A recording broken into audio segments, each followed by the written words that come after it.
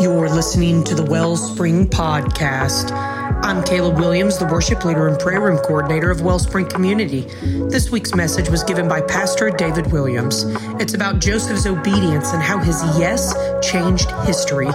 In much the same way, our obedience bears fruit that can impact the future. We pray this message encourages and edifies you to say yes as well. Enjoy. If ever there was a model man who lived up to the kind of ideal every woman would want in a man, it was Joseph. Matthew describes him as righteous, which is short for saying Joseph was the poster child for what every Jewish family with a son was trying to produce, and every Jewish family with a daughter was hoping to find. A perfect gentleman. Joseph didn't just know how to give the right answers, Joseph knew how to live the right answers. Honesty, integrity, honor. That was Joseph. Now, it doesn't specifically say it in the Bible, but I kind of get the idea that when his engagement to Mary was announced, there were a lot of other girls and not a few parents who were very disappointed about the one who got away. Joseph and Mary were a perfect match with every reason to have the highest of hopes for their future together. They had done it right. They followed all the rules. They saved themselves for each other. Young people, listen, it really is possible to do that. Purity isn't just an old-fashioned idea that isn't possible in our culture today. It really is possible by the grace of God. And it's still the expectation that God has for every person until they get married. That's what Joseph and Mary had done, which is one of the reasons it was so devastating when Mary broke the news that she was pregnant. How could this be? Joseph was crushed, but in his brokenness, he remained righteous. Isn't that interesting? That's one of the ways to actually measure how strong a person's character really is. Extreme adversity or extreme blessing can reveal a lot about what's in a person.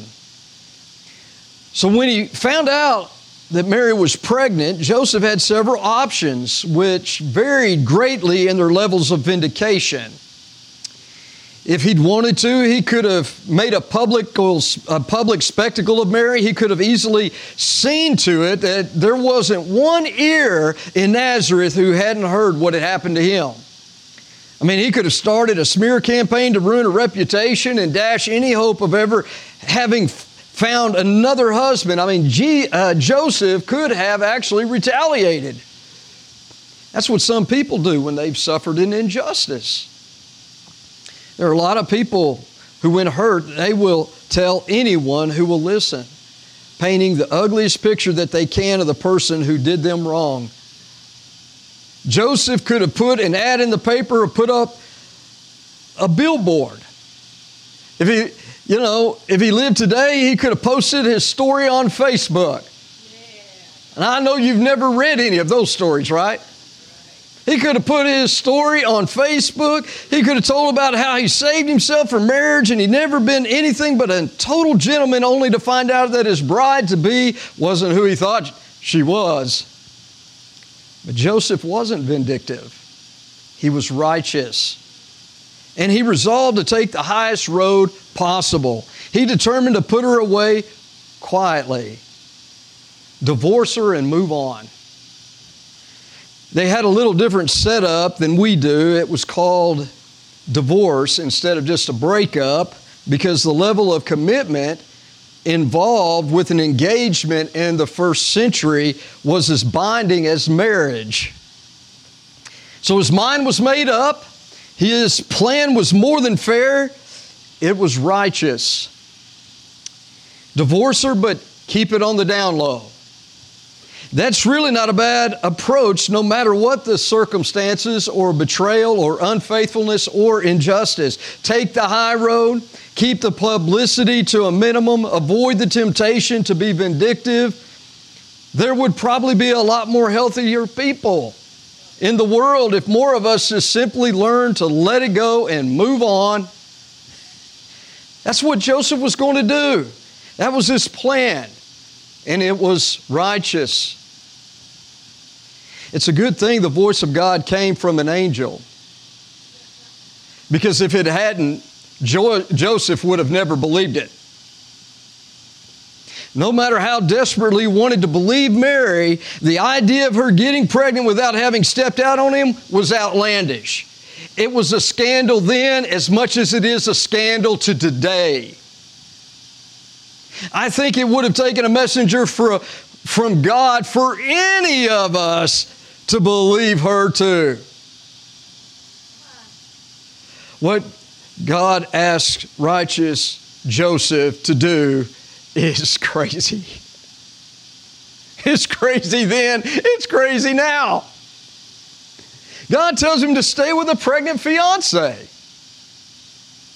Don't divorce her. I can hear Joseph now. What? I mean, righteous men don't stay with pregnant fiancées.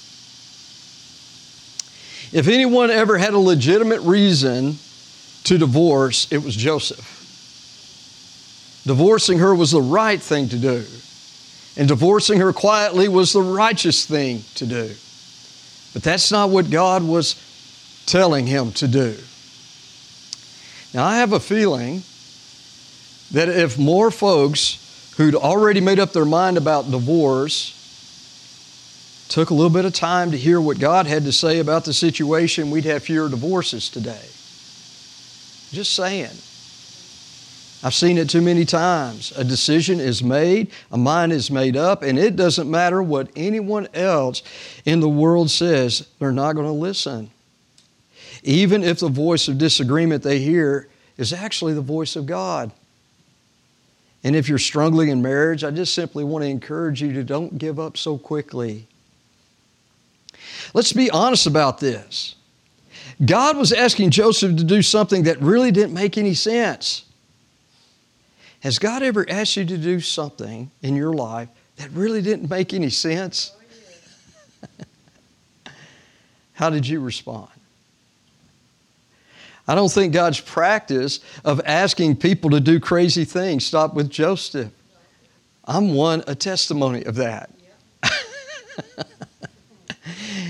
He may not have asked any of us to marry a fiancée who claimed to be pregnant by the Holy Spirit, but there are times our first reaction when hearing what God is saying is, I'm sure. Actually, I am not sure if I'm hearing you right because, God, I'm sorry, that doesn't really make any sense to me. The story is told of a church that was putting on a Christmas program. 15 minutes before it was time to start, a frantic director came to the pastor and he said, he's not going to do it. Who's not going to do it? Joseph. He says he's not going to do it. The pastor went to find him, and sure enough, Joseph was hiding in the classroom, and that's what he said. And the pastor said to him, you don't have to. I mean, God doesn't make Joseph do anything. But how will Mary feel? I don't like Mary. The fear has seized him. Eventually, with some affirmation, he went to join the other kids and the program happened, but for a while there were a lot of questions as to whether Joseph was going to join the story or not. You know, the words spoken to that boy were true. You don't have to do it. God didn't force Joseph to play a part in this story of the incarnation. God invited him. That's how God operates. God doesn't force our obedience. God invites it. That's what God did for Joseph, and then God assured him it was going to be all right. Don't be afraid to take Mary as your wife. Verse 20. You know, Joseph is not the only one in the Christmas story afraid. Let's look for a moment at Mary. I'd like to listen, for us to listen to the poet, storyteller Max Lucado share these incredible insights in light of her story. So if you have your Bible and you want to look at Luke chapter 1, beginning with verse 30. Luke chapter 1, beginning with verse 30. And the angel said to her, "Do not be afraid, Mary, for you have found favor with God." Do not be afraid, Mary, for you have found favor with God. And then verse 34, it says, Mary said to the angel, "Well, how in the world is this going to happen? How will this be since I'm a virgin?" And the angel answered her, "The Holy Spirit will come upon you, and the power of the Most High will overshadow you. Therefore, the child to be born will be called Holy, the Son of God. And behold, your relative Elizabeth in her old age has also conceived a son. And this is the 6th month with her who was called barren. For nothing will be impossible with God." For nothing will be impossible with God. And Mary said, "Behold, I am the servant of the Lord. Let it be to me according to your word." And the angel departed from her. I want to invite you to listen to these words from Max Lucado's little book, In the Manger. This is a chapter entitled, "Christ in You." What must it have been like for Mary to carry God in her womb? The virgin birth is much more than a Christmas story. It's a picture of how close Christ will come to you. The first stop on His itinerary was a womb. Where will God go to touch the world? Well, look deep within Mary for an answer. Better still, look deep within yourself. What He did with Mary, He actually offers to us. He issues a Mary-level invitation to all His children. If you'll let me, I'll move in. Hallelujah. Proliferating throughout Scripture is a preposition that leaves no doubt, and the preposition is in. Jesus lives in His children. To His apostles, Christ declared, "I am in you," John 14:20. Paul's prayer for the Ephesians was that Christ may dwell in your hearts through faith, Ephesians 3:17. Christ in you, the hope of glory, Colossians 1:27. And the sweetest invitation from Christ, listen here, "Here I am. I stand at the door and knock, and if anyone hears my voice and opens the door, I will come in and eat with him, and he with me," Revelation 3:20. Christ grew in Mary until He had to come out. Christ will grow in you until the same occurs. He will come out in your speech. He will come out in your actions. He will come out in your decisions. Every place you live will be a Bethlehem, and every day you live will be a Christmas. You, like Mary, will deliver Christ into the world. God in us. Have we sounded the depth of this promise? You're a modern-day Mary. Even more so. He was a fetus in her, but He's a force in you. He's called the Holy Spirit. He will do what you cannot do. Now this is a great analogy. Imagine $1 million being deposited in your checking account. To any observer, you look the same except for that goofy smile, but are you? Not at all. With God in you, church, listen, you have 1 million resources that you did not have before. Right. Can't stop drinking or worrying? Christ can, and He lives within you. Can't forgive the jerk, forget the past, or forsake your bad habits? Christ can, and He lives in you. Paul knew this. "To this end I also labor, striving according to His working, which works in me mightily," Colossians 1:29. Like Mary, you and I are indwelt by Christ. Find that hard to believe? How much more did Mary? The line beneath her picture in the high school annual did not read, "Aspires to be the mother of God." No one was more surprised by this miracle than she was. And no one was more passive than she was. God did everything. Mary didn't volunteer to help. What did she have to offer? Advice? From my perspective, a heavenly choir would add a nice touch. Yeah, right. She offered no assistance. She offered no resistance. She could have said, who am I to have God in my womb? I'm not enough. Or I've got other plans. I don't have time for God in my life. Instead, Mary said, behold, the maidservant of the Lord, let it be to me according to your word. Luke 1:38. If she is our measure, well, God seems less interested in talent and more interested in trust. Unlike her, we tend to assist God, assuming our part is as important as His. Or we resist, thinking that we're too bad or we're just too busy. Yet when we assist or resist, we miss God's great grace. We miss out on the reason that we were placed on earth, to be so pregnant with heaven's child that He lives through us, to be so full of Him that we could say with Paul, it's no longer I who live, but Christ lives in me. Galatians 2:20. God doesn't force our obedience. God invites it. He invites Mary to become the God-bearing mother of the Son of God, and He invites Joseph to become Jesus' adoptive father. They could have resisted or assisted with their natural minds, their ideas, their abilities, or they could respond in faithful trust and obedience. Don't be afraid to take Mary as your wife, Joseph. Verse 20. She's telling you the truth, Joseph. She hasn't been unfaithful. This baby is actually from the Holy Spirit. She's going to have a son who will be the Savior, and you will need to name him Jesus. Now, I know you're scared, but don't be afraid to do what I'm asking you to do.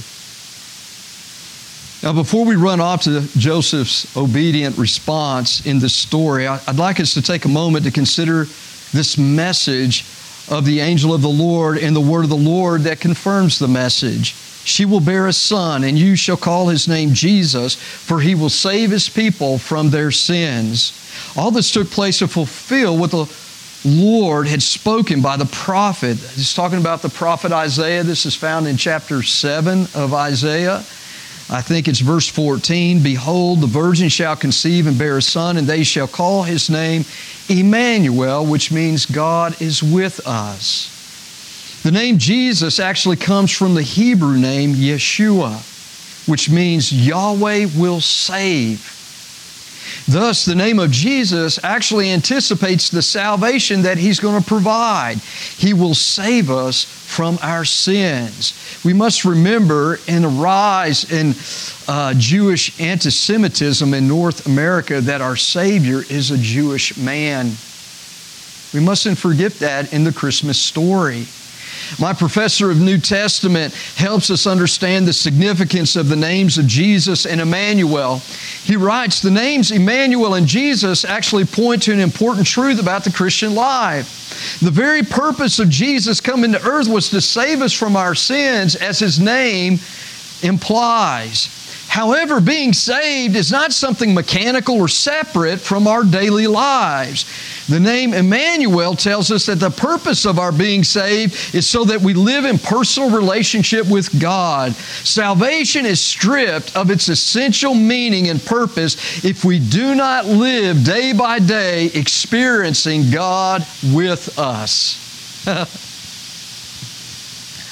So many people who say they're saved, their lives are incongruous with the Christian life every day. Have you ever met that person? Well, I'm a believer, I've been saved, and all this. But then they act just so contrary to the will of God. Oh, you have been around that person. Oh, you've experienced that this week, have you?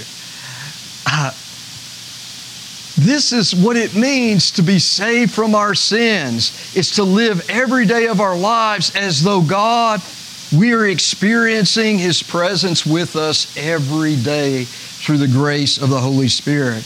The angel of the Lord releases the message of the Lord, and the prophetic word confirms the message of the Lord. And I love prophecy. And I believe that you and I are to prophesy, but it should line up with the word of truth, the word of God, if we're going to prophesy anything. Jesus, our Savior, is Emmanuel.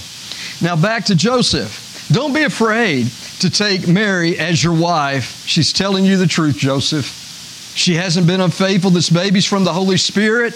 She's going to have a son who will be the Savior, and you need to name him Jesus. Now, I know you're scared, but don't be afraid to do what I'm asking you to do. For Joseph, who had been determined, he had already decided, he'd already made up his mind to do the righteous thing. There's an even more righteous thing to do here than to simply put her away quietly.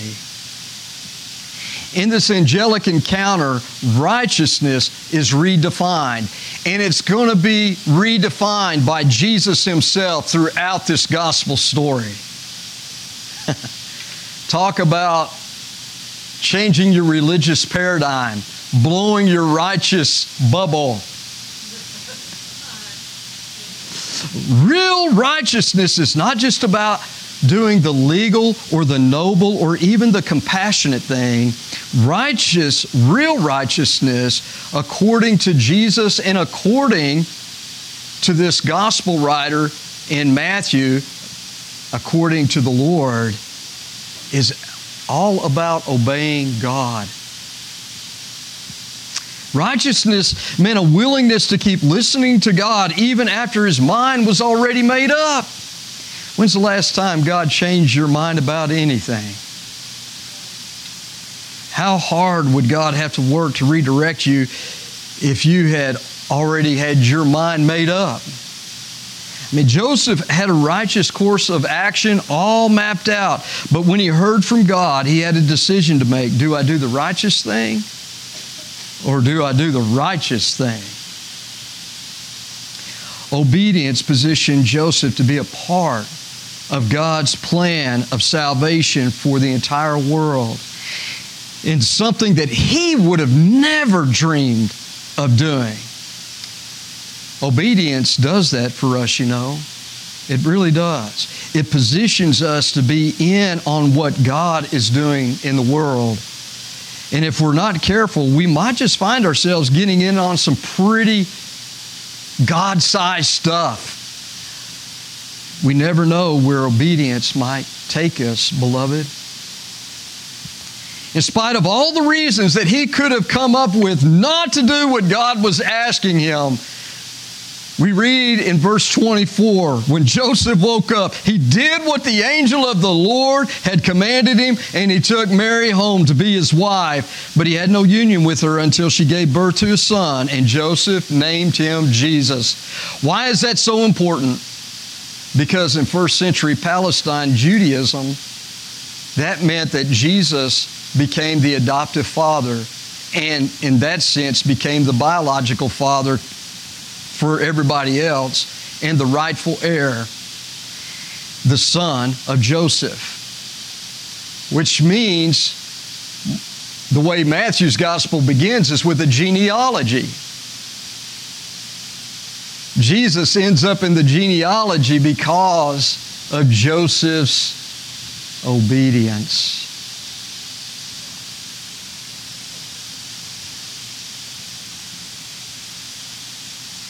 You know, one of the reasons I think we have this story is such a critical part of our faith is because righteous Joseph chose obedience even when he'd already had his mind made up. He trusted God when God said to him, "Don't be afraid." You know, Christmas is really a great time for hearing God's "Don't be afraid." It's the gospel in a nutshell. Preachers tell us that God says this phrase some 352 times in the Bible, which is a "don't be afraid" message for each day for you and me. You can think of it that way. On this fourth Sunday of Advent, I wonder if God's been saying something crazy to you lately. And today He wants you to hear, "Don't be afraid." The Lord says, don't be afraid to Mary. The Lord says, don't be afraid to Joseph. And the Lord is saying to us today, don't be afraid, beloved. Even if your mind was already made up to do something else, something that made more sense, something that was right, you're pretty sure God's got another idea. And if so, don't be afraid. Don't be afraid to stay pure. Don't be afraid to carry Jesus to your workplace. Don't be afraid to start a Bible study at school. Don't be afraid to ask someone to be an accountability partner. Don't be afraid to stay married. Don't be afraid to forgive him or her. Don't be afraid to stop talking about it, whatever it is. It may be a past hurt that's been inflicted upon us. Don't be afraid to say yes to Jesus. The angel of the Lord is saying us today, dear people of God, don't be afraid.